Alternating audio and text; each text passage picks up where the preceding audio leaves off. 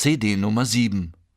Fortsetzung des Romans In Sachen Signora Brunetti von Donna Leon. Brunetti ließ ihn allein und ging wieder zu dem anderen Zimmer, vor dem noch derselbe Polizist stand. Als dieser den Kommissario kommen sah, trat er zurück und öffnete ihm die Tür.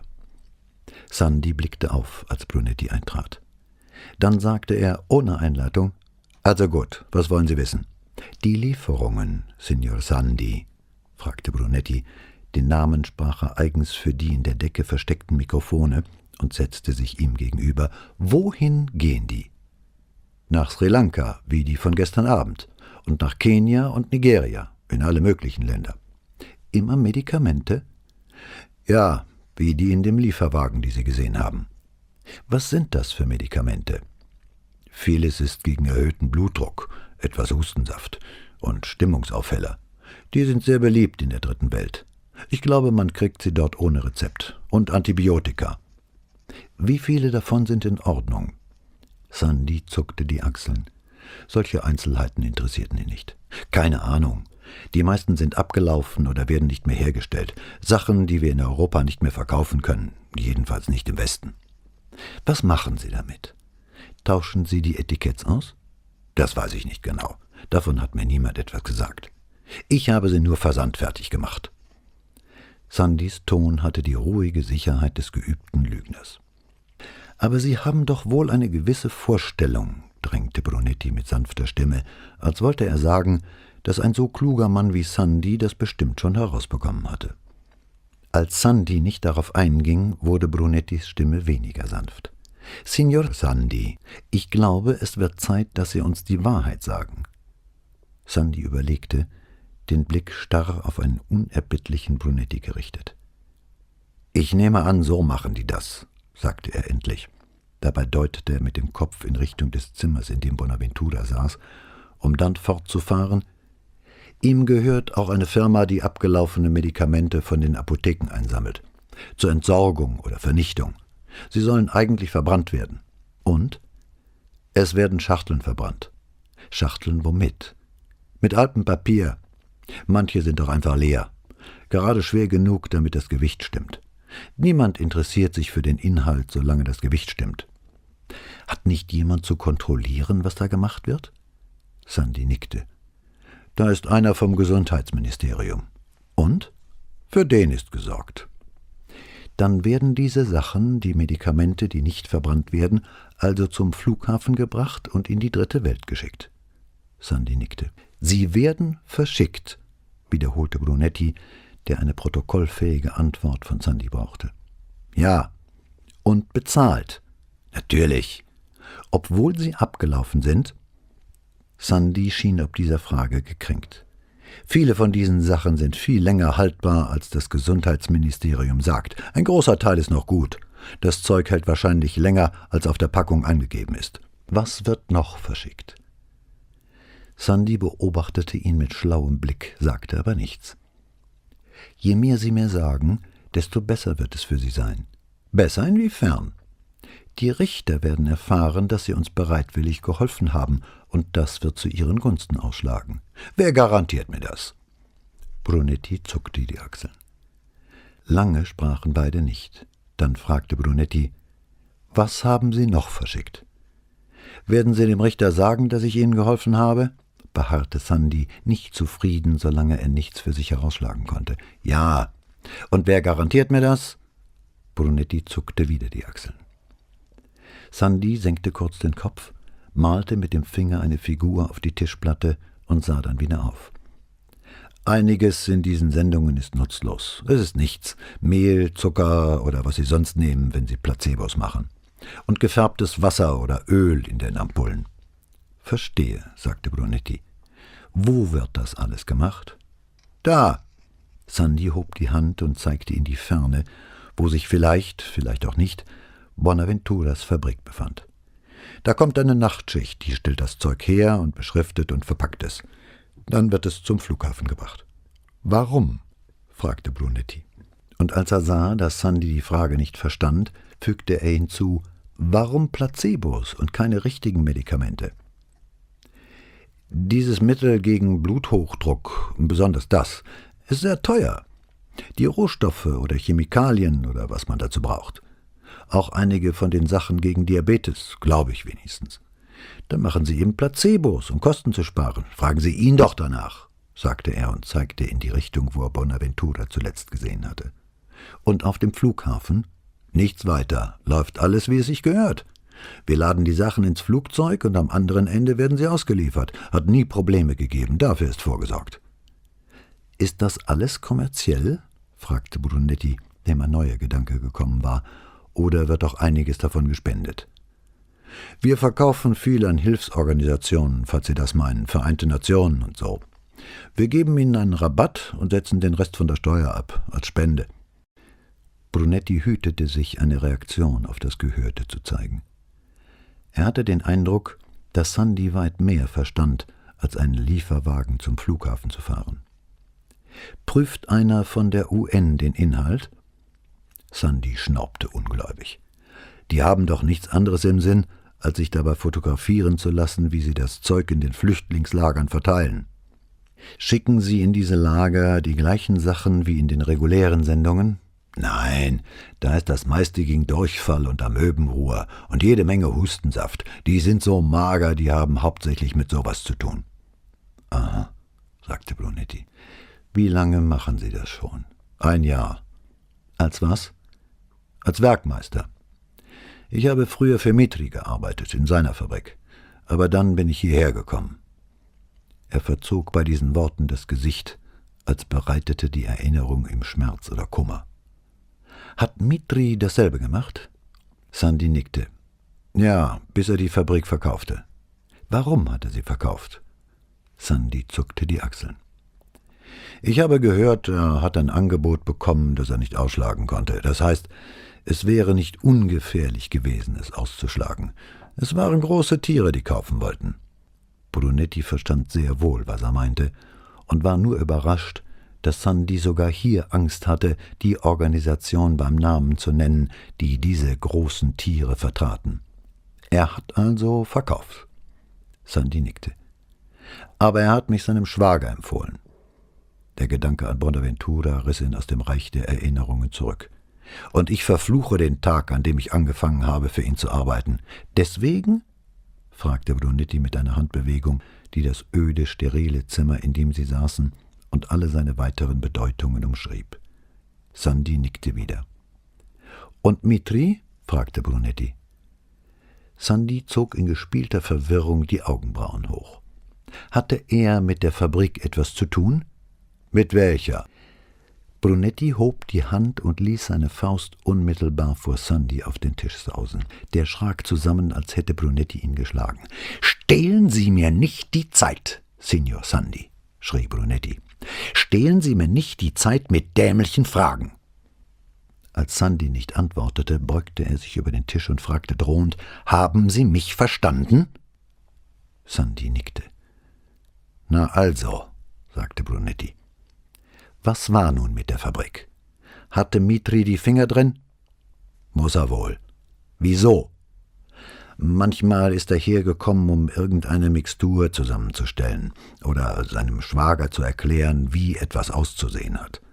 Er musste wohl dafür sorgen, dass die Sachen, die verpackt wurden, richtig aussahen.« Sandy blickte zu Brunetti auf und fügte hinzu, »Ich habe das alles nicht verstanden, aber ich glaube, deswegen ist er immer gekommen.« »Wie oft?« »Vielleicht einmal im Monat, vielleicht auch öfter.« »Wie kamen die beiden miteinander zurecht?« fragte Brunetti, und damit Sandy nicht erst fragte, wer, fügte er gleich hinzu, »Ich meine Bonaventura und Mitri.« Sandy dachte eine Weile nach, bevor er antwortete.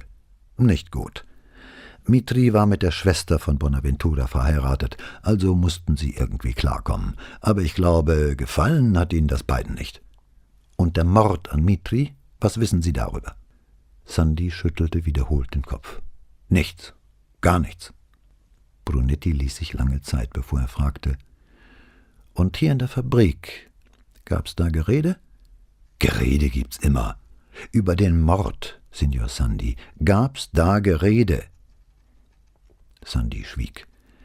Entweder weil er sich zu erinnern versuchte oder weil er verschiedene Möglichkeiten abwägte.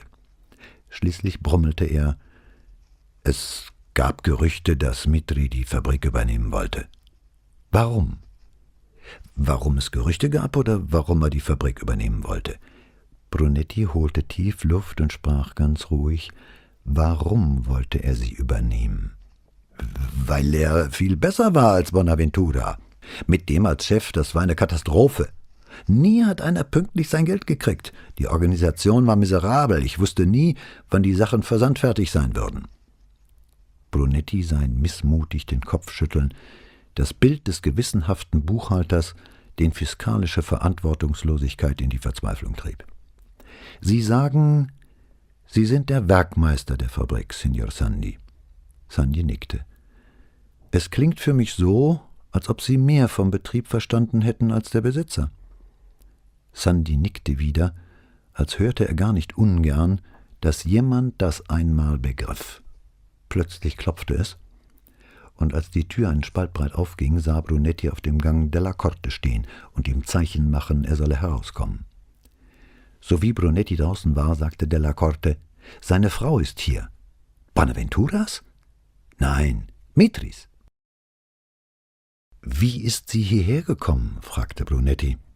Und als er sah, in welche Verwirrung er Della Corte mit dieser Frage stürzte, fügte er erklärend hinzu: »Ich meine, woher wusste sie Bescheid?« »Sie sagt, sie war bei seiner Frau, Bonaventuras, und ist hergekommen, als sie von seiner Festnahme hörte.« Brunettis Zeitgefühl war durch die Ereignisse des Vormittags durcheinander geraten, und er war überrascht, als er auf seine Uhr sah und feststellte, dass es schon fast 2 war. Es waren Stunden vergangen, seit sie die beiden Männer in die Questura gebracht hatten. Er hatte es nur im Eifer des Gefechts nicht gemerkt. Plötzlich überkam ihn Hunger, und sein ganzer Körper schien zu vibrieren wie unter Strom. Am liebsten hätte er gleich mit ihr gesprochen, wusste aber, dass dabei nichts Gutes herauskommen würde, bevor er etwas gegessen oder irgendwie sonst dieses Zittern in seinem Körper niedergekämpft hatte. Kam das vom Alter oder vom Stress? Oder musste er Sorge haben, dass womöglich eine bedrohliche Krankheit dahinter steckte? »Ich muss etwas essen«, sagte er zu Della Corte, der darüber zu verblüfft war, um es sich nicht anmerken zu lassen. »Unten an der Ecke ist eine Bar, da kriegst du sicher was.« Er ging mit Brunetti zur Eingangstür und zeigte hinüber. Dann drehte er sich mit der Erklärung, er müsse in Padua anrufen, und ging zurück. Brunetti begab sich in die Bar, wo er ein Sandwich bestellte, von dem er nichts schmeckte, und 2 Gläser Mineralwasser trank, die seinen Durst nicht löschten. Wenigstens war aber dieses Zittern weg, und er fühlte sich wieder Herr seiner selbst, obwohl es ihn immer noch beunruhigte, dass sein Körper derart stark auf die Ereignisse des Vormittags reagiert hatte. Er ging zur Questura zurück und ließ sich die Nummer von Palmieris Handy geben. Nachdem er sie hatte, rief er Signorina Elettra an und bat sie, alles andere liegen zu lassen und eine Liste aller Anrufe zu besorgen, die in den beiden letzten Wochen von diesem Apparat aus geführt worden oder darauf angekommen waren, ebenso für die Privat- und Firmenanschlüsse von Mitri und Bonaventura. Dann bat er sie, einen Augenblick zu warten und fragte den Beamten, dessen Telefon er benutzte, wo Palmieris Leiche jetzt sei. »In der Leichenhalle des örtlichen Krankenhauses«, antwortete dieser ihm, worauf er Signorina Elettra anwies, Rizzardi Bescheid zu sagen, damit dieser unverzüglich jemanden schicken konnte, der Gewebeproben nahm. Sie sollten mit denen verglichen werden, die sie unter Mitris Fingernägeln gefunden hatten. Als das erledigt war, ließ er sich zu Signora Mitri führen. Nach jenem einen Gespräch mit ihr hatte Brunetti den Eindruck gehabt, dass sie über den Tod ihres Mannes nichts Näheres wusste, weshalb er sie nicht noch einmal ins Verhör genommen hatte. Dass sie nun aber hier aufgetaucht war, ließ ihn seine Entscheidung anzweifeln. Ein Uniformierter kam ihn holen und führte ihn über den Korridor. Er blieb vor der Tür des Zimmers neben dem stehen, wo Bonaventura festgehalten wurde. »Sein Anwalt ist bei ihm«, sagte der Beamte zu Brunetti. Dann zeigte er auf die andere Tür und fügte hinzu, »Die Frau ist da drin.« »Sind Sie zusammengekommen?« fragte Brunetti. »Nein, er ist erst kurz nach ihr angekommen und offenbar kennen sie sich nicht.« Brunetti dankte ihm und ging an die Einwegscheibe, um einen Blick hindurchzuwerfen. Bonaventura gegenüber saß ein Mann, von dem Brunetti nur den Hinterkopf und die Schultern sehen konnte. Er ging weiter zu der anderen Tür und betrachtete ein paar Augenblicke die Frau, die dahinter saß. Wieder überraschte es ihn, wie stämmig sie gebaut war.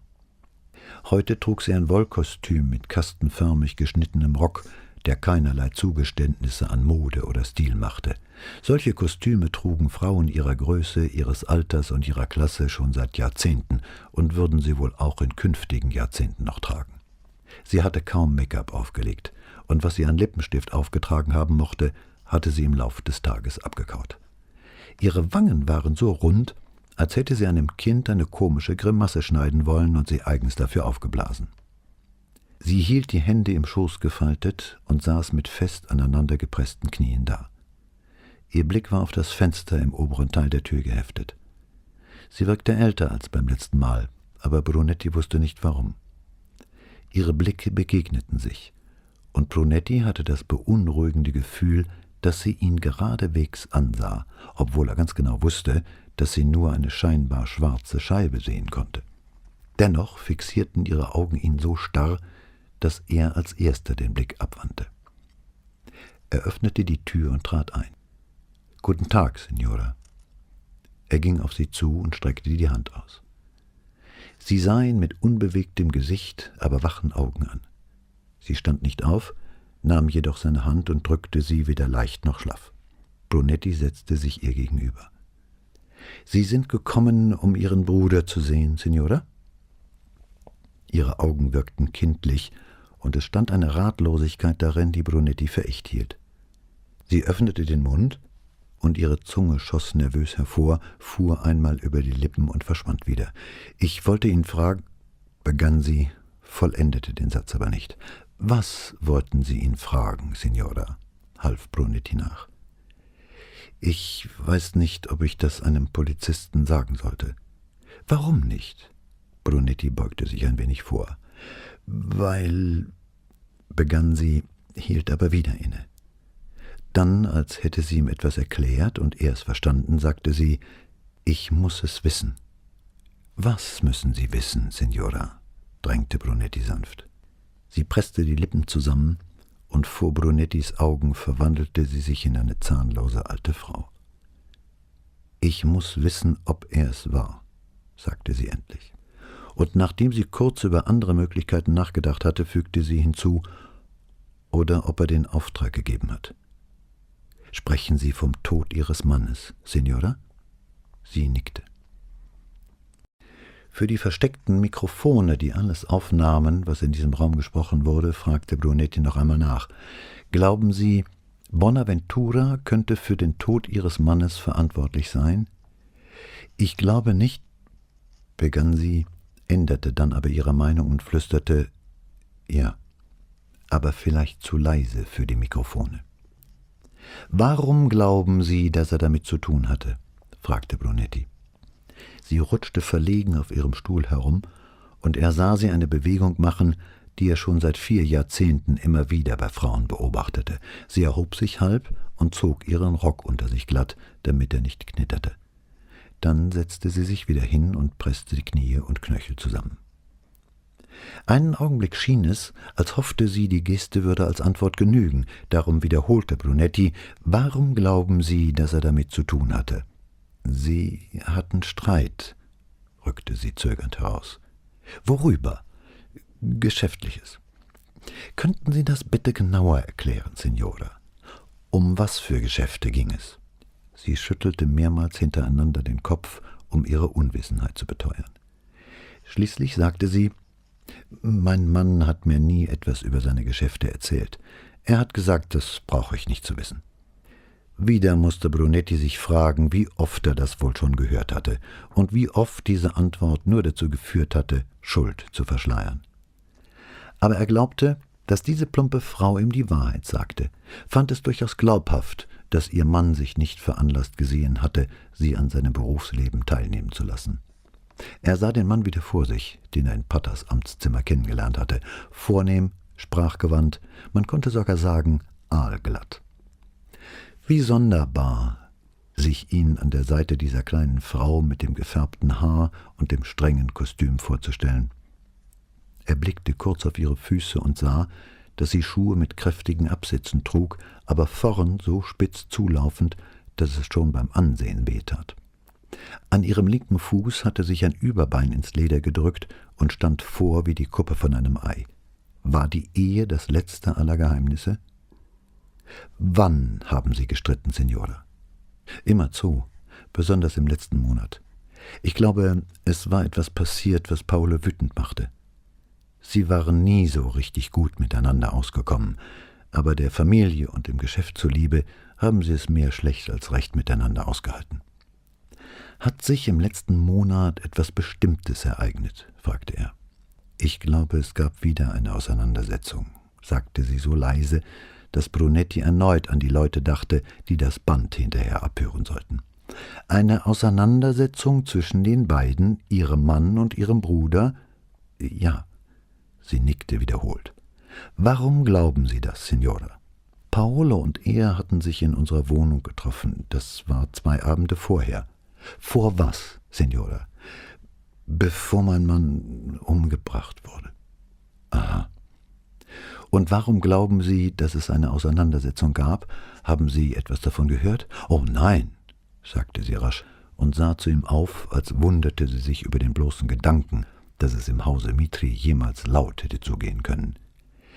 »Ich habe es daran gemerkt, wie Paolo sich verhielt, als er nach ihrem Gespräch heraufkam.« »Hat er da etwas gesagt?« »Nur, dass er unfähig sei.« »Sprach er da von Ihrem Bruder?« »Ja.« »Noch etwas?« »Er sagte, Sandro wäre auf dem besten Weg, die Fabrik zu ruinieren, das ganze Geschäft zu ruinieren.« »Wissen Sie, von welcher Fabrik er da sprach, Signora?« »Ich dachte, er meinte die Fabrik hier in Castelfranco.« »Und wieso sollte Ihr Mann sich dafür interessieren?« »Es steckte Geld darin.« »Sein Geld?« Sie schüttelte den Kopf. »Nein.« »Wessen Geld, Signora?« Sie antwortete nicht sofort, sondern überlegte, wie sie es am besten erklären sollte. »Es war mein Geld«, sagte sie schließlich. »Ihres, Signora?« »Ja. Ich habe viel Geld mit in die Ehe gebracht, aber es ging alles auf meinen Namen, verstehen Sie? Das Testament unseres Vaters«, fügte sie mit einer unbestimmten Bewegung der rechten Hand hinzu. »Paolo hat mir immer bei der Entscheidung geholfen, was ich damit machen sollte. Und als Sandro sagte, er wolle die Fabrik kaufen, haben mir beide geraten, da rein zu investieren. Das war vor einem Jahr, vielleicht auch vor 2. Sie unterbrach sich, als sie sah, wie Brunetti auf diese ungenauen Angaben reagierte. »Es tut mir leid, aber ich kümmere mich nicht so sehr um diese Sachen. Paolo hat gesagt, ich soll irgendwelche Papiere unterschreiben, und der Mann bei der Bank hat mir erklärt, worum es ging. Aber ich habe wohl nie genau verstanden, wofür das Geld sein sollte.« Sie verstummte und strich sich über den Rock. »Es floss in Sandros Fabrik, aber dass mein Geld war, hat Paolo es immer auch als seines angesehen.« »Haben Sie eine Vorstellung, wie viel Sie in diese Fabrik investiert haben, Signora?« Sie sah Brunetti an wie ein Schulmädchen, das gleich in Tränen ausbrechen würde, weil ihm die Hauptstadt von Kanada nicht mehr einfiel. Darum ergänzte er, »Ich meine, nur eine ungefähre Vorstellung. Wir brauchen die genaue Summe nicht zu wissen.« Das stimmte. Man würde das alles später feststellen. »Ich glaube, so an die 300 bis 400 Millionen Lire«, antwortete sie. »Danke, das genügt«, sagte Brunetti. Dann fragte er, »Hat Ihr Mann an diesem Abend noch etwas gesagt, nach dem Gespräch mit Ihrem Bruder?« »Nun«, sie verstummte, und Brunetti hatte den Eindruck, dass sie sich zu erinnern versuchte. »Er hat gesagt, die Fabrik mache Verlust. So wie er redete, hatte ich das Gefühl, er hätte heimlich auch selbst Geld hineingesteckt.« »Außer dem Ihren?« »Ja, nur mit einer entsprechenden Notiz von Paolo, nichts Offizielles.« Als Brunetti nichts sagte, fuhr sie fort, »Ich glaube, Paolo wollte mehr darüber mitreden, wie dort gearbeitet wurde.« »Konnten Sie den Worten Ihres Mannes entnehmen, was er zu tun gedachte?« »Oh nein!« Sie war sichtlich erstaunt über diese Frage. »Er hat mir so etwas nie gesagt.« Brunetti fragte sich, was er ihr wohl überhaupt je gesagt hatte, hielt es aber für besser, nicht danach zu fragen. Anschließend ist er in sein Zimmer gegangen, und am Tag darauf hat er nicht mehr davon gesprochen, so dass ich dachte oder hoffte, er und Sandro hätten sich geeinigt. Brunetti sprang sofort auf sein Zimmer an, sicher nicht der Stoff, aus dem glückliche Ehen sind. Er bemühte sich um einen sanften Ton. »Bitte verzeihen Sie mir die Frage, Signora, aber würden Sie mir sagen, wie die Beziehung zwischen Ihnen und Ihrem Mann war?« »Unsere Beziehung?« »Sie sagten, er sei in sein Zimmer gegangen, Signora«, antwortete Brunetti nachsichtig. Entfuhr es ihr ganz unwillkürlich. Brunetti wartete. Schließlich sagte er, »Signora, er ist nicht mehr. Ich finde also, Sie könnten es mir ruhig sagen.« Sie blickte zu ihm herüber, und er sah Tränen in ihre Augen steigen. »Er hatte andere Frauen«, flüsterte sie. »Seit Jahren. Immer wieder andere Frauen. Einmal bin ich ihm nachgegangen und habe vor ihrem Haus gewartet im Regen, bis er herauskam.« Jetzt liefen ihr die Tränen übers Gesicht, aber sie achtete nicht darauf. Sie tropften langsam auf ihre Bluse und hinterließen lange ovale Flecken darauf. Einmal habe ich ihn auch von einem Detektiv beobachten lassen. Und ich habe angefangen, seine Telefongespräche zu belauschen. Manchmal habe ich das Band zurückgespult, um ihn mit anderen Frauen reden zu hören. Dieselben Worte, die er früher zu mir gesagt hatte. Die Tränen erstickten ihre Stimme und sie schwieg lange, aber Brunetti zwang sich, nichts zu sagen. Endlich sprach sie weiter. »Ich habe ihn von ganzem Herzen geliebt, von dem Tag an, als ich ihn zum ersten Mal sah. Wenn Sandro das getan hat.« Ihre Augen füllten sich wieder mit Tränen, aber diesmal wischte sie sich mit beiden Händen darüber. »Dann will ich, dass Sie es erfahren, und ich will, dass er bestraft wird. Darum wollte ich mit Sandro sprechen.« Sie verstummte wieder und senkte den Blick. »Werden Sie kommen und mir berichten, was er zu Ihnen gesagt hat?« fragte sie, den Blick noch immer auf ihren Händen, die jetzt still in ihrem Schoß lagen. »Ich glaube, das kann ich erst, wenn alles vorbei ist, Signora. Aber dann komme ich.« »Danke«, sagte sie und sah kurz zu ihm her, dann wieder nach unten. Plötzlich stand sie auf und ging zur Tür. Brunetti war vor ihr da und öffnete sie. Er trat zur Seite, um ihr den Vortritt zu lassen. »Dann fahre ich jetzt nach Hause«, sagte sie. Und bevor er etwas darauf antworten konnte, war sie zur Tür hinaus und ging den Korridor hinunter zum Ausgang der Questura. Brunetti ging wieder zum Platz des Beamten, dessen Telefon er schon einmal benutzt hatte, und ohne diesmal erst um Erlaubnis zu fragen, rief er noch einmal Signorina Elettra an. Kaum vernahm sie seine Stimme, sagte sie ihm, der Laborant sei schon unterwegs zur Leichenhalle von Castelfranco, um die Gewebeproben zu holen. Dann bat sie ihn, ihr eine Faxnummer zu nennen. Er legte den Hörer hin und ging zur Anmeldung, wo er sich von dem diensthabenden Sergente die Nummer aufschreiben ließ. Nachdem er sie an Signorina Elettra durchgegeben hatte, fiel ihm ein, dass er Paola heute Vormittag nicht angerufen hatte, und er wählte seine eigene Nummer. Als sich niemand meldete, sprach er auf den Anrufbeantworter, dass er in Castelfranco aufgehalten werde und am späten Nachmittag zurückkomme. Anschließend setzte er sich und legte den Kopf in die Hände. Etwas später hörte er jemanden sagen, »Entschuldigung, Kommissario, aber das hier ist eben für Sie gekommen.« Er blickte auf und sah einen jungen Polizisten vor dem Schreibtisch stehen, den er in Beschlag genommen hatte. In der linken Hand hielt er unverkennbar die gerollten Blätter einer Faxmitteilung, und es waren nicht wenige. Brunetti versuchte zu lächeln und streckte die Hand nach den Papieren aus, legte sie vor sich auf den Tisch und glättete sie mit der Handkante so gut es ging. Er überflog die Spalten und war froh, dass Signorina Elettra die Gespräche, die zwischen den jeweiligen Anschlüssen geführt worden waren, immer mit einem Sternchen gekennzeichnet hatte. Dann sortierte er die Blätter auf 3 verschiedene Stapel: Palmieri, Bonaventura, Mitri. In den letzten 10 Tagen vor dem Mord an Mitri hatte es wiederholt Gespräche zwischen Palmieris Handy und dem Anschluss von Interfar gegeben, eines von 7 Minuten Dauer. Am Tag vor dem Verbrechen war um 21:27 Uhr von Bonaventuras Privatnummer auf Mitris Privatnummer angerufen worden. Das Gespräch hatte 2 Minuten gedauert. Am Abend des Mordes war fast um genau dieselbe Zeit ein 15 Sekunden langer Anruf von Mitris zu Bonaventuras Privatnummer erfolgt. Danach waren noch 3 Gespräche von der Fabrik zu Palmieris Handy und einige zwischen Bonaventuras und Mitris Privatanschlüssen verzeichnet. Brunetti schob die Blätter zusammen und ging auf den Korridor. Als er in das kleine Zimmer gelassen wurde, in dem er zuletzt mit Bonaventura gesprochen hatte, sah er ihn einem dunkelhaarigen Mann gegenüber sitzen, der neben sich auf dem Tisch eine dünne lederne Aktentasche liegen hatte, vor sich aufgeschlagen ein dazu passendes Notizbuch. Der Mann drehte sich um, und Brunetti erkannte Piero Candiani, einen Strafverteidiger aus Padua. Candiani trug eine randlose Brille. In den dunklen Augen dahinter fand Brunetti auf eine, besonders bei einem Anwalt, verblüffende Weise Intelligenz und Direktheit vereint. Candiani erhob sich und gab ihm die Hand. »Kommissario Brunetti«, sagte er nur knapp. »Avvocato«. Brunetti nickte zu Bonaventura hinüber, der sich nicht die Mühe gemacht hatte, aufzustehen. Candiani zog den übrigen Stuhl unter dem Tisch hervor und blieb stehen, bis Brunetti Platz genommen hatte.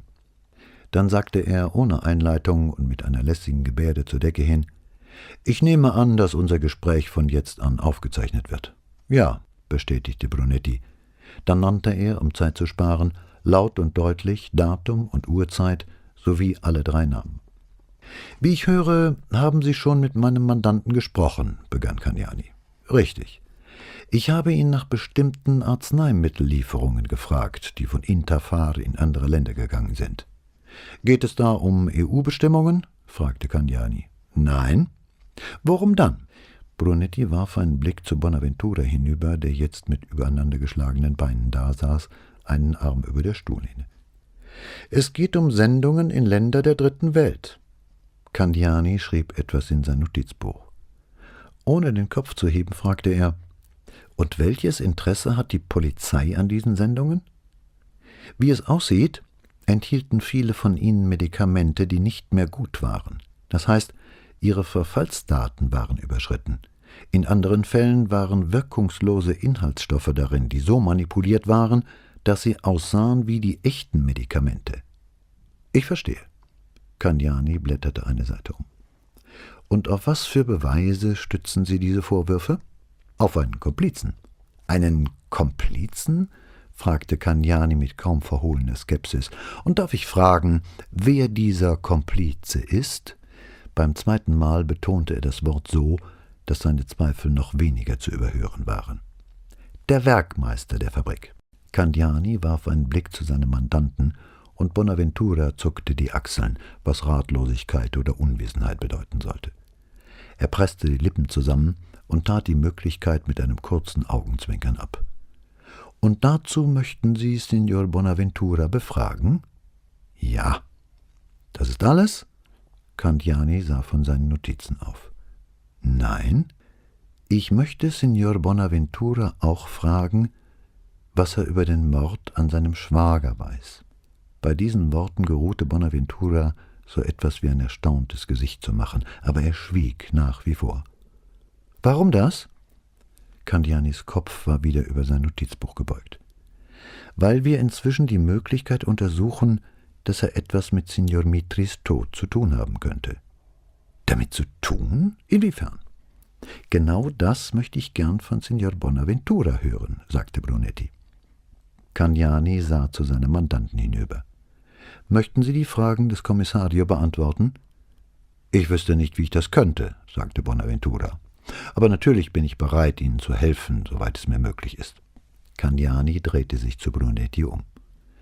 »Wenn Sie also meinen Mandanten befragen wollen, Kommissario, schlage ich vor, Sie fangen damit an.« »Ich möchte wissen«, begann Brunetti jetzt unmittelbar an Bonaventura gewandt, »was Sie mit Ruggero Palmieri zu tun hatten, beziehungsweise Michele De Luca, wie er sich nannte, während er für Ihre Firma arbeitete.« »Der Fahrer?« »Ja, wie ich schon sagte, Kommissario, ich habe ihn gelegentlich in der Fabrik herumlaufen sehen, aber er war nur ein Fahrer.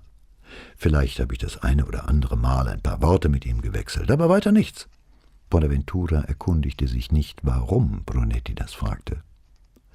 »Sie hatten also nichts mit ihm zu tun, außer gelegentlichen Begegnungen auf dem Betriebsgelände?« »Nein.« antwortete Bonaventura. »Wie gesagt, er war ein Fahrer.« »Sie haben ihm nie Geld gegeben?« fragte Brunetti, der hoffte, dass man Bonaventuras Fingerabdrücke auf den Geldscheinen aus Palmieris Brieftasche finden würde. »Natürlich nicht.« »Dann haben Sie ihn also, außer in Ihrer Fabrik, nie gesehen oder mit ihm gesprochen?« »Das habe ich Ihnen doch eben gesagt.« Bonaventura machte aus seiner Verärgerung keinen Hehl. Brunetti wandte sich an Candiani. »Ich glaube, das ist alles, was ich im Moment von Ihrem Mandanten wissen will.« Beide Männer waren davon offensichtlich überrascht, aber Candiani reagierte als erster. Er stand auf und klappte sein Notizbuch zu. »Dann können wir also gehen?« fragte er, wobei er über den Tisch griff und seine Aktentasche nahm. »Gucci«, wie Brunetti bemerkte. »Das glaube ich nicht.« »Wie bitte?« fragte Candiani und legte alles in jahrzehntelanger Gerichtspraxis eingeübte Erstaunen in seine Stimme. »Und warum nicht?« »Ich denke, die Polizei von Castelfranco hat gegen Signor Bonaventura einige Straftatbestände vorzubringen.« »Und die wären?« wollte Candiani wissen.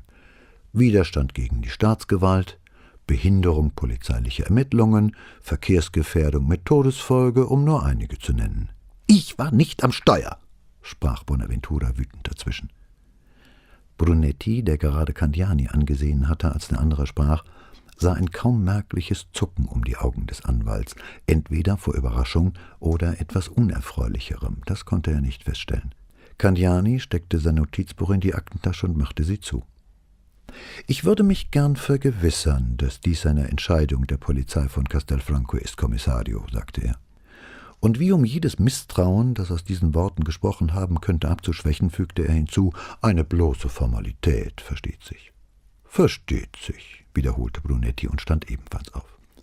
Brunetti klopfte an die Scheibe, um die Wache auf dem Korridor zu rufen. Bonaventura blieb da, und die beiden anderen gingen zu Bonino, der Brunettis Behauptung bestätigte, dass die Polizei von Castelfranco in der Tat einige schwerwiegende Anschuldigungen gegen Bonaventura erhob. Ein Uniformierter begleitete Candiani zurück zum Verhörzimmer, damit der seinem Mandanten Bescheid sagen und sich von ihm verabschieden konnte. Brunetti blieb bei Bonino. »Haben Sie alles mitbekommen?« fragte Brunetti. Bonino nickte. »Unsere Abhöranlage ist ganz neu. Sie nimmt noch das leiseste Flüstern auf, sogar schweres Atmen. Ja, wir haben alles.« »Auch bevor ich dazu kam?« »Nein. Wir dürfen die Anlage nur einschalten, wenn ein Polizeibeamter mit im Raum ist. Anwaltsprivileg.« »Ist das wahr?« fragte Brunetti, ohne sein Erstaunen kaschieren zu können. »Ja«, sagte Bonino. »Letztes Jahr haben wir einen Prozess verloren, weil die Verteidigung beweisen konnte, dass wir mitgehört hatten, was der Verdächtige mit seinem Anwalt besprach. Daraufhin hat der Quästore angeordnet, dass es keine Ausnahme geben darf. Nichts wird eingeschaltet, solange kein Polizist dabei ist.« Brunetti nickte. Dann fragte er, »Können Sie seine Fingerabdrücke nehmen, wenn sein Anwalt fort ist? Wegen der Geldscheine?« Brunetti nickte stumm. »Schon geschehen«, sagte Bonino mit einem leichten Lächeln. »Ganz inoffiziell. Er hat sich heute Vormittag ein Glas Mineralwasser bringen lassen, und wir haben 3 gute Abdrücke davon nehmen können.« »Und?«, fragte Brunetti. »Unser Mann im Labor sagt, sie passen. Mindestens 2 der Abdrücke sind auf einigen der Geldscheine aus Palmieris Brieftasche. Ich werde mich auch bei seiner Bank erkundigen«, sagte Brunetti. »Diese 500.000 Lire-Scheine sind noch nicht lange im Umlauf. Die meisten Leute nehmen sie gar nicht, weil sie so schwer zu wechseln sind. Ich weiß nicht, ob die Nummern registriert sind, aber wenn...« »Er hat Candiani, vergessen Sie das nicht«, sagte Bonino. »Kennen Sie ihn?« »Jeder im Veneto kennt ihn.« »Aber wir haben die Telefonate mit einem Mann, den er angeblich nicht kennt. Und wir haben die Fingerabdrücke«, beharrte Brunetti. »Trotzdem, er hat Candiani.« Und nie hatte eine Prophezeiung sich als wahrer erwiesen. Die Bank in Venedig hatte eine Liste mit den Nummern der 500.000 Lire-Scheine, die an dem Tag ausgegeben worden waren, an dem Bonaventura 15 Millionen in bar abhob, und die Nummern der Scheine, die sie in Palmieris Brieftasche gefunden hatten, waren dabei. Jeglicher Zweifel daran, dass es sich um dieselben Banknoten handelte, wurde durch das Vorhandensein von Bonaventuras Fingerabdrücken ausgeräumt. Candiani erklärte in Bonaventuras Namen, dass daran gar nichts merkwürdig sei. Sein Mandant habe das Geld abgehoben, um seinem Schwager Paolo Mitri ein persönliches Darlehen zurückzuzahlen, und er habe Mitri das Geld am Tag nach der Abhebung in bar übergeben, dem Tag von dessen Ermordung. Die von Palmieri stammenden Hautpartikel unter Mitris Fingernägeln sorgten für völlige Klarheit. Palmieri habe Mitri ausgeraubt und zuvor diesen Zettel geschrieben, um jeden Verdacht von sich abzulenken. Bei diesem Raub habe er Mitri entweder versehentlich oder vorsätzlich umgebracht. Mit den Anrufen machte Candiani kurzen Prozess, indem er darauf hinwies, dass die Firma Interfar einen Zentralanschluss habe, sodass alle Gespräche, die von einer der Nebenstellen aus geführt wurden, unter eben dieser Nummer registriert worden seien. Es könne also jeder Mitarbeiter von jedem beliebigen Apparat aus bei Palmieri angerufen haben, und umgekehrt habe dieser in der Fabrik anrufen können, um beispielsweise die Verzögerung einer Auslieferung zu melden. Bonaventura, auf den Anruf angesprochen, der am Mordabend von Mitris Privatanschluss aus an ihn zu Hause gegangen war, erinnerte sich, dass Mitri ihn an diesem Abend angerufen habe, um ihn und seine Frau für die darauffolgende Woche zum Abendessen einzuladen.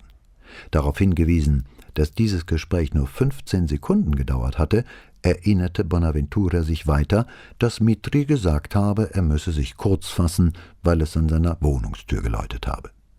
Er drückte sein Entsetzen darüber aus, dass es sich dabei wohl um Mitris Mörder gehandelt haben müsse. Sowohl Bonaventura als auch Sandy hatten Zeit genug gehabt, sich eine Erklärung für ihren Fluchtversuch aus der Fabrik auszudenken. Sandy behauptete, er habe Bonaventuras Warnung, dass die Polizei da sei, als Aufforderung zur Flucht verstanden, und Bonaventura sei selbst als erster in den Wagen gesprungen. Bonaventura wiederum behauptete, von Sandy mit vorgehaltener Pistole zum Einsteigen gezwungen worden zu sein. Der dritte Mann wollte nichts gesehen haben. In der Frage der Arzneimittellieferungen tat Candiani sich weit schwerer damit, die Unterstellungen der Strafverfolgungsbehörden zurückzuweisen. Sandy wiederholte seine Aussage und erweiterte sie mit den Namen und Adressen der Nachtschichtarbeiter, die eigens kamen, um die gefälschten Medikamente abzufüllen und zu verpacken. Da diese Leute ihren Lohn in bar erhielten, gab es dafür keine Bankbelege, aber Sandy legte ihre Arbeitszeitkarten mit Namen und Unterschriften vor. Außerdem übergab er der Polizei eine ausführliche Aufstellung früherer Sendungen mit Datum, Inhalt und Bestimmungsorten. An diesem Punkt griff das Gesundheitsministerium ein. Die Firma Interfar wurde geschlossen, ihre Gebäude wurden versiegelt, und Inspektoren öffneten und untersuchten die Schächtelchen, Fläschchen und Tuben. Alle im Hauptgebäude der Fabrik befindlichen Medikamente entpuppten sich als genau das, was auf den Packungen stand. Aber in einem Nebenlager fanden sich kistenweise Sachen, die sich bei der Untersuchung als medizinisch wertlos erwiesen. 3 Kisten waren mit Plastikfläschchen gefüllt, die als Hustenmittel deklariert waren. Doch bei der Analyse zeigte sich, dass sie ein Gemisch aus Wasser, Zucker und Frostschutzmittel enthielten, ein Gebräu, das jeden, der es einnahm, krank machen oder gar töten konnte. Andere Kisten enthielten Hunderte von Packungen mit Medikamenten, deren Verfallsdatum längst abgelaufen war. In wieder anderen befanden sich Verbandsmull und chirurgisches Nahtmaterial, deren Verpackungen bei Berührung zerfielen, so lange hatten sie unbenutzt in irgendwelchen Lagern herumgelegen. Sandy legte die Lieferscheine und Frachtpapiere für diese Kisten vor, die für Länder bestimmt waren, in denen Hunger, Krieg und Pest hausten, sowie Preisverzeichnisse für die internationalen Hilfsorganisationen, die das Zeug so bereitwillig an die notleidenden Armen verteilten. Brunetti, von dem Fall abgezogen durch einen ausdrücklichen Befehl Pattas, der seinerseits einem Befehl aus dem Gesundheitsministerium gehorchte, verfolgte die weiteren Ermittlungen in der Zeitung. Bonaventura gestand eine gewisse Beteiligung am Verkauf gefälschter Medikamente, behauptete aber, dieser sei von Mitri geplant und er von seinem Schwager dazu angestiftet worden. Beim Kauf von Interfar habe er einen großen Teil der Mitarbeiter jener Fabrik übernommen, die Mitri habe verkaufen müssen, und diese hätten Verderbtheit und Korruption mitgebracht. Er, Bonaventura, habe sich nicht imstande gesehen, dem Einhalt zu gebieten. Er habe bei Mitri protestiert, doch da habe sein Schwager gedroht, sein Privatdarlehen und das Geld seiner Frau aus dem Unternehmen zu ziehen, und das wäre mit Sicherheit Bonaventuras finanzieller Ruin gewesen. Opfer seiner eigenen Schwäche und hilflos angesichts Mitris größerer Finanzkraft, habe Bonaventura gar keine andere Wahl gehabt, als mit Produktion und Verkauf der gefälschten Medikamente weiterzumachen. Jede Gegenwehr hätte Bankrott und Schande bedeutet. Aus allem, was er gelesen hatte, schloss Brunetti, dass Bonaventura, sollte sein Fall überhaupt je vor Gericht kommen, höchstens zu einer Geldstrafe verurteilt würde und nicht einmal zu einer besonders hohen, da an den Aufklebern des Gesundheitsministeriums nie direkt manipuliert worden war. Brunetti hatte keine Ahnung, gegen welches Gesetz der Verkauf abgelaufener Medikamente verstieß, vor allem wenn sie in einem anderen Land verkauft wurden. Klarer war da das Gesetz im Hinblick auf die Fälschung von Arzneimitteln, aber auch hier wurde die Sache dadurch kompliziert, dass die Sachen nicht in Italien verkauft oder in Umlauf gebracht worden waren. Doch das alles schob er als sinnlose Spekulationen beiseite. Bonaventuras Verbrechen hieß Mord, nicht Manipulation an Medikamentenpackungen, Mord an Mitri und Mord an allen, die an den von ihm verkauften Arzneimitteln gestorben waren. Mit dieser Meinung stand Brunetti allein. Die Zeitungen waren jetzt voll davon überzeugt, dass Palmieri den Mord an Mitri begangen hatte. Allerdings wurde nirgendwo die ursprüngliche These widerrufen, dass der Mörder ein Fanatiker gewesen sei, der durch Paolas Aktionen aufgehetzt und zum Mord angestarrt worden war. Der Untersuchungsrichter hat inzwischen entschieden, keine Anklage gegen Paola zu erheben, und der Fall wurde in den staatlichen Archiven abgelegt. Ein paar Tage nachdem Bonaventura aus der Untersuchungshaft entlassen und unter Hausarrest gestellt worden war, saß Brunetti in seinem Wohnzimmer, ganz vertieft in Arians Bericht über Alexanders Feldzüge, als das Telefon klingelte. Er hob den Kopf und lauschte, ob Paola in ihrem Arbeitszimmer abnahm. Als es nach dem dritten Klingeln aufhörte, widmete er sich wieder seinem Buch und Alexanders Bedürfnis, seine Freunde vor sich auf dem Bauch kriechen zu sehen, als wäre er ein Gott.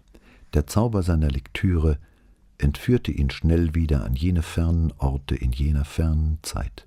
»Es ist für dich«, hörte er Paolas Stimme von hinten. »Eine Frau.« »Hm?« machte Brunetti und sah kurz auf, aber so ganz war er noch nicht wieder im Wohnzimmer oder überhaupt in der Gegenwart.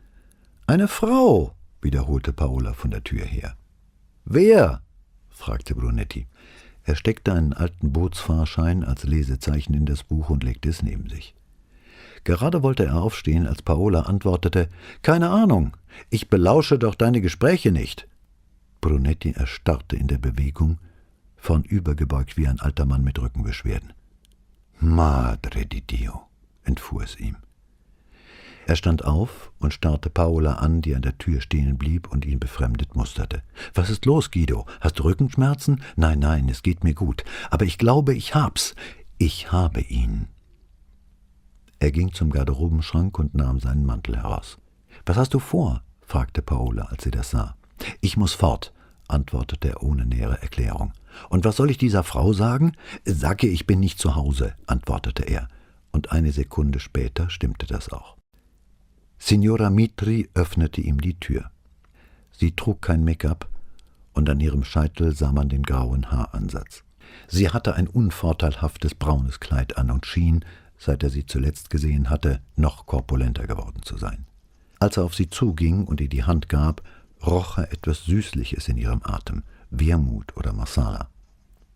»Sind Sie gekommen, um es mir zu sagen?« fragte sie, als sie sich im Wohnzimmer an einem niedrigen Tischchen gegenüber saßen, auf dem 3 benutzte Gläser und eine leere Wermutflasche standen.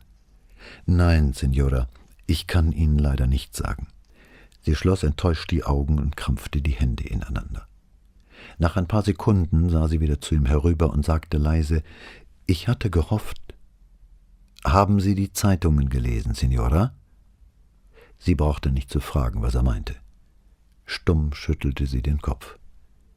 »Ich muss etwas von Ihnen wissen, Signora«, sagte Brunetti. »Sie müssen mir etwas erklären.« »Was?« fragte sie ohne großes Interesse. »Bei unserem letzten Gespräch sagten Sie mir, Sie hätten die Telefongespräche Ihres Mannes belauscht.« Als sie nicht zu erkennen gab, dass sie ihn überhaupt gehört hatte, fügte er hinzu, »seine Gespräche mit anderen Frauen.« Wie er schon befürchtet hatte, flossen wieder die Tränen. Sie tropften ihr von den Wangen hinunter auf den dicken Stoff ihres Kleides. Sie nickte. »Signora, würden Sie mir sagen, wie Sie das gemacht haben?« Sie blickte auf, die Augen verständnislos zusammengekniffen. »Wie haben Sie seine Gespräche belauscht?« Sie schüttelte den Kopf. »Wie haben Sie es gemacht, Signora?« Sie antwortete noch immer nicht, und Brunetti sprach weiter. »Es ist wichtig, Signora, ich muss das wissen.« Er sah ihr Gesicht vor Verlegenheit rot anlaufen. Er hatte schon allzu vielen Leuten gesagt, sie könnten mit ihm reden wie mit einem Priester, ihre Geheimnisse seien bei ihm sicher aufgehoben, aber er wusste selbst, wie wenig das stimmte, darum versuchte er erst gar nicht, sie davon zu überzeugen. Vielmehr wartete er nur. Schließlich sagte sie, »Der Detektiv, er hat etwas an das Telefon in meinem Zimmer angeschlossen.« »Einen Kassettenrekorder?« fragte Brunetti. Sie nickte, und ihr Gesicht wurde noch röter. »Ist er noch da?« Sie nickte wieder. »Könnten Sie ihn mir holen, Signora?« Sie schien ihn nicht gehört zu haben, also wiederholte er, »Könnten Sie ihn mir holen? Oder mir sagen, wo ich ihn finde?« Sie legte eine Hand über ihre Augen, aber die Tränen quollen weiter darunter hervor. Brunetti wartete.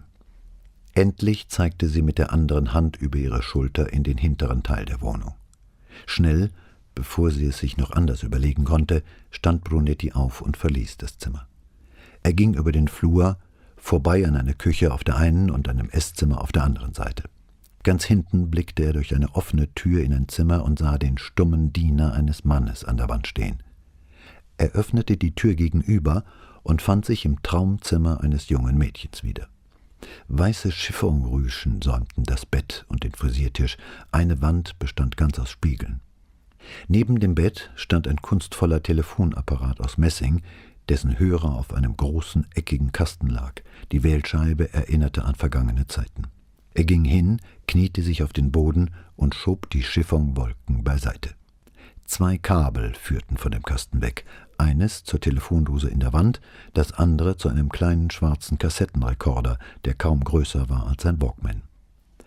Brunetti kannte dieses Gerät, denn er hatte es schon selbst benutzt, wenn er mit Verdächtigen sprach, stimmaktiviert und von einer Tonqualität, die bei so einem kleinen Ding erstaunlich war. Er löste den Anschluss und ging mit dem Gerät ins Wohnzimmer zurück. Als er dort wieder eintrat, hatte sie noch immer die Hand vor den Augen, aber sie sah auf, als sie ihn hörte. Er stellte den Rekorder vor sie auf den Tisch.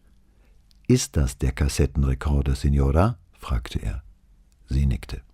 »Darf ich mir anhören, was darauf ist?« Im Fernsehen hatte er einmal eine Sendung darüber gesehen, wie Schlangen ihr Opfer buchstäblich hypnotisieren konnten. Während sie jetzt langsam den Kopf hin und her bewegte und genau verfolgte, wie er sich über das Gerät beugte, musste er daran denken, und ihm wurde unbehaglich. Sie nickte zustimmend, und wieder folgte ihr Kopf seinen Bewegungen, als er zuerst die Rückspultaste und dann, nachdem das Band zurückgelaufen war, auf Start drückte.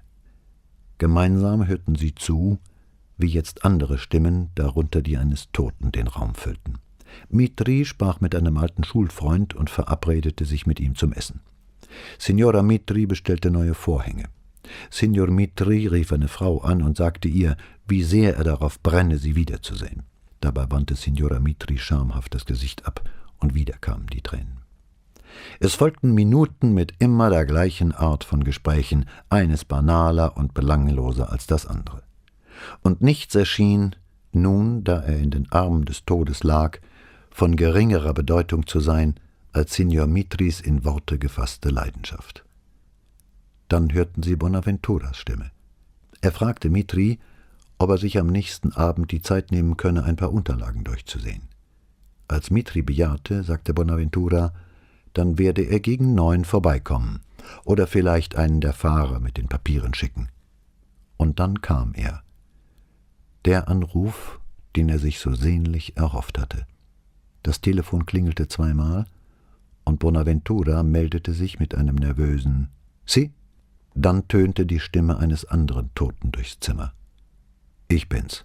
Es ist erledigt.« »Bestimmt?« »Ja, ich bin noch hier.« Die Stille, die darauf folgte, war Ausdruck von Bonaventuras Schrecken über solche Unbesonnenheit. »Verschwinde, sofort!« »Wann sehen wir uns?« »Morgen in meinem Büro, dann gebe ich dir den Rest.« Darauf hörten beide nur noch, wie aufgelegt wurde.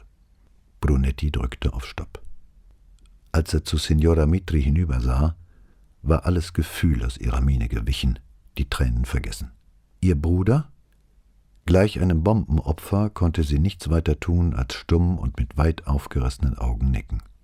Brunetti erhob sich, nahm den Rekorder an sich und steckte ihn in die Tasche. »Ich finde keine Worte, um Ihnen zu sagen, wie leid mir das alles tut, Signora«, sagte er. Brunetti ging nach Hause. Der kleine Kassettenrekorder wog schwerer in seiner Tasche als jede Pistole oder irgendein anderes Instrument des Todes, das er je getragen hatte. Es zog ihn körperlich nach unten, und die Nachrichten, die darauf waren, lasteten auf seinem Gemüt. Wie leicht hatte Bonaventura den Tod seines Schwagers betreiben können.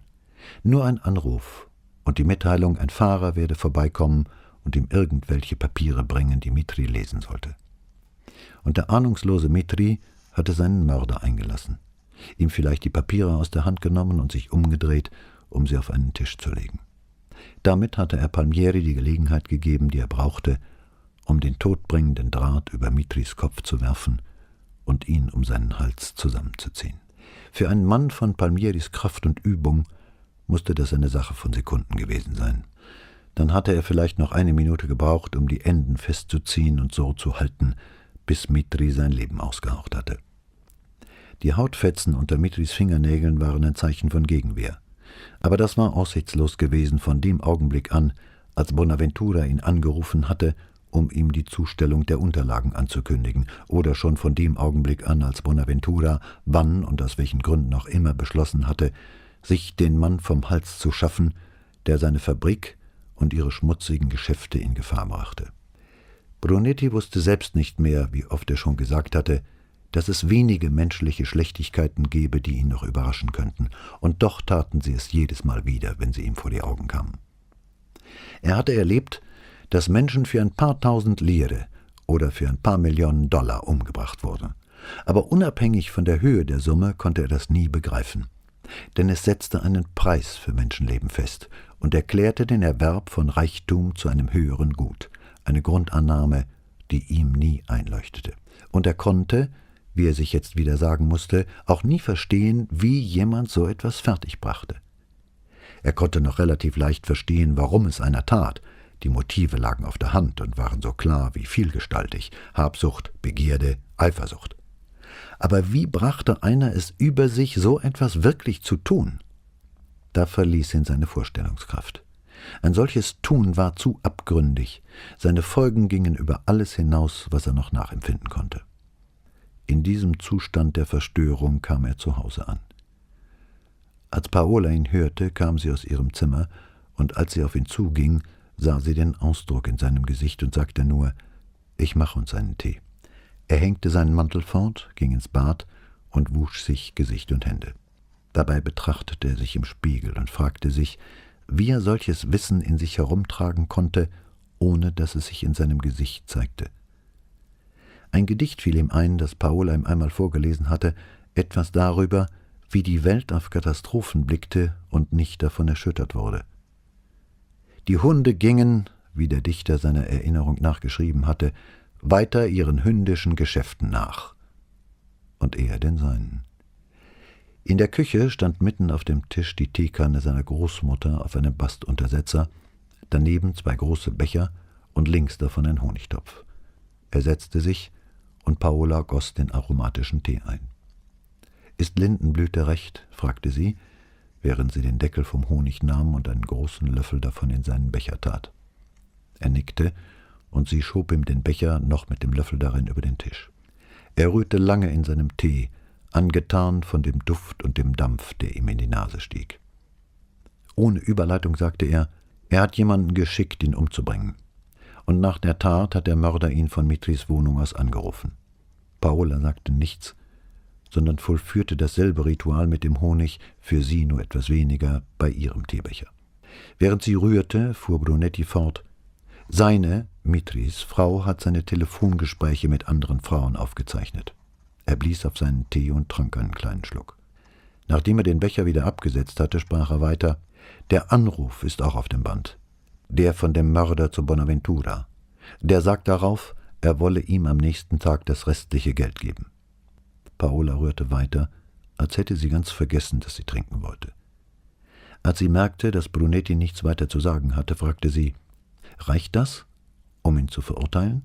Brunetti nickte. Ich hoffe es. Ich glaube es.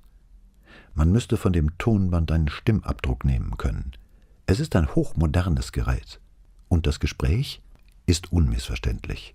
Das hoffe ich, sagte sie, immer noch ihren Tee umrührend. Brunetti fragte sich, wer von ihnen es wohl zuerst sagen würde. Er blickte zu ihr hinüber, sah ihr Haar wie zwei helle Flügel ihr Gesicht umrahmen, und gerührt von dem Anblick sagte er: »Du hattest also nichts damit zu tun?« Sie schwieg. »Gar nichts«, wiederholte er. Diesmal hob sie die Schultern, sprach aber noch immer nicht. Er griff über den Tisch und nahm ihr sanft den Löffel aus der Hand, legte ihn auf die Bastmatte und nahm ihre Hand in die seine. Als sie noch immer nicht reagierte, sagte er in beschwörendem Ton: »Paola, du hattest nicht das Allermindeste mit der Sache zu tun. Er hätte ihn so oder so umgebracht. Aber ich habe ihm eine Möglichkeit verschafft, es leichter tun zu können.« »Du meinst den Zettel?« »Ja. Er hätte sich etwas anderes zunutze gemacht, etwas anderes getan. Aber nun hat er es so gemacht.« Ihre Stimme war fest. »Wenn ich Ihnen nicht diese Möglichkeit eröffnet hätte, wäre er womöglich noch am Leben.« »Das weißt du nicht.« »Nein, und ich werde es auch nie wissen. Gerade das halte ich nicht aus, dass ich es nie wissen werde. Und darum werde ich mich immer schuldig fühlen.« Er schwieg lange, bevor er den Mut fand, sie zu fragen: »Würdest du es immer noch tun?« Da sie nicht antwortete, er es aber wissen musste, ergänzte er: »Würdest du immer noch den Stein werfen?« Sie dachte lange darüber nach, während ihre Hand reglos in der seinen ruhte. Schließlich sagte sie: »Wenn ich nur wüsste, was ich damals wusste, ja, dann würde ich es immer noch tun.« Als er keine Antwort gab, drehte sie ihre Hand in der seinen um und drückte sie fragend. Er senkte den Blick, dann sah er zu ihr auf. Seine Stimme klang ganz ruhig, als er fragte: »Brauchst du meine Billigung?« Sie schüttelte den Kopf. »Die kann ich dir nämlich nicht geben«, sagte er, nicht ohne eine Spur von Traurigkeit. »Aber ich kann dir sagen, dass du an dem, was mit ihm passiert ist, nicht schuldig bist.« Sie dachte eine Zeit lang darüber nach. »Ach, Guido, du willst so gern alle Mühsal von der Welt nehmen, nicht wahr?« Er nahm mit seiner freien Hand den Teebecher und trank noch einen Schluck. »Das kann ich nicht.« »Aber du willst es, ja?« Darüber dachte nun er lange nach. Und schließlich sagte er, als müsste er eine Schwäche eingestehen: »Ja.« Da lächelte sie und drückte noch einmal seine Hand. »Das Wollen ist genug, glaube ich.« Das war der Roman In Sachen Signora Brunetti von Donna Leon, gesprochen von Christoph Lindert. Steinbach sprechende Bücher und alle an diesem Hörbuch Beteiligten danken Ihnen für die Aufmerksamkeit, die Sie diesem Hörbuch geschenkt haben. Wir wünschen Ihnen von ganzem Herzen alles Gute. Wenn Sie gern weitere Hörbücher genießen möchten, besuchen Sie uns im Internet oder rufen Sie uns an und fordern Sie unser über 260 Hörbücher umfassendes Gesamtverzeichnis an.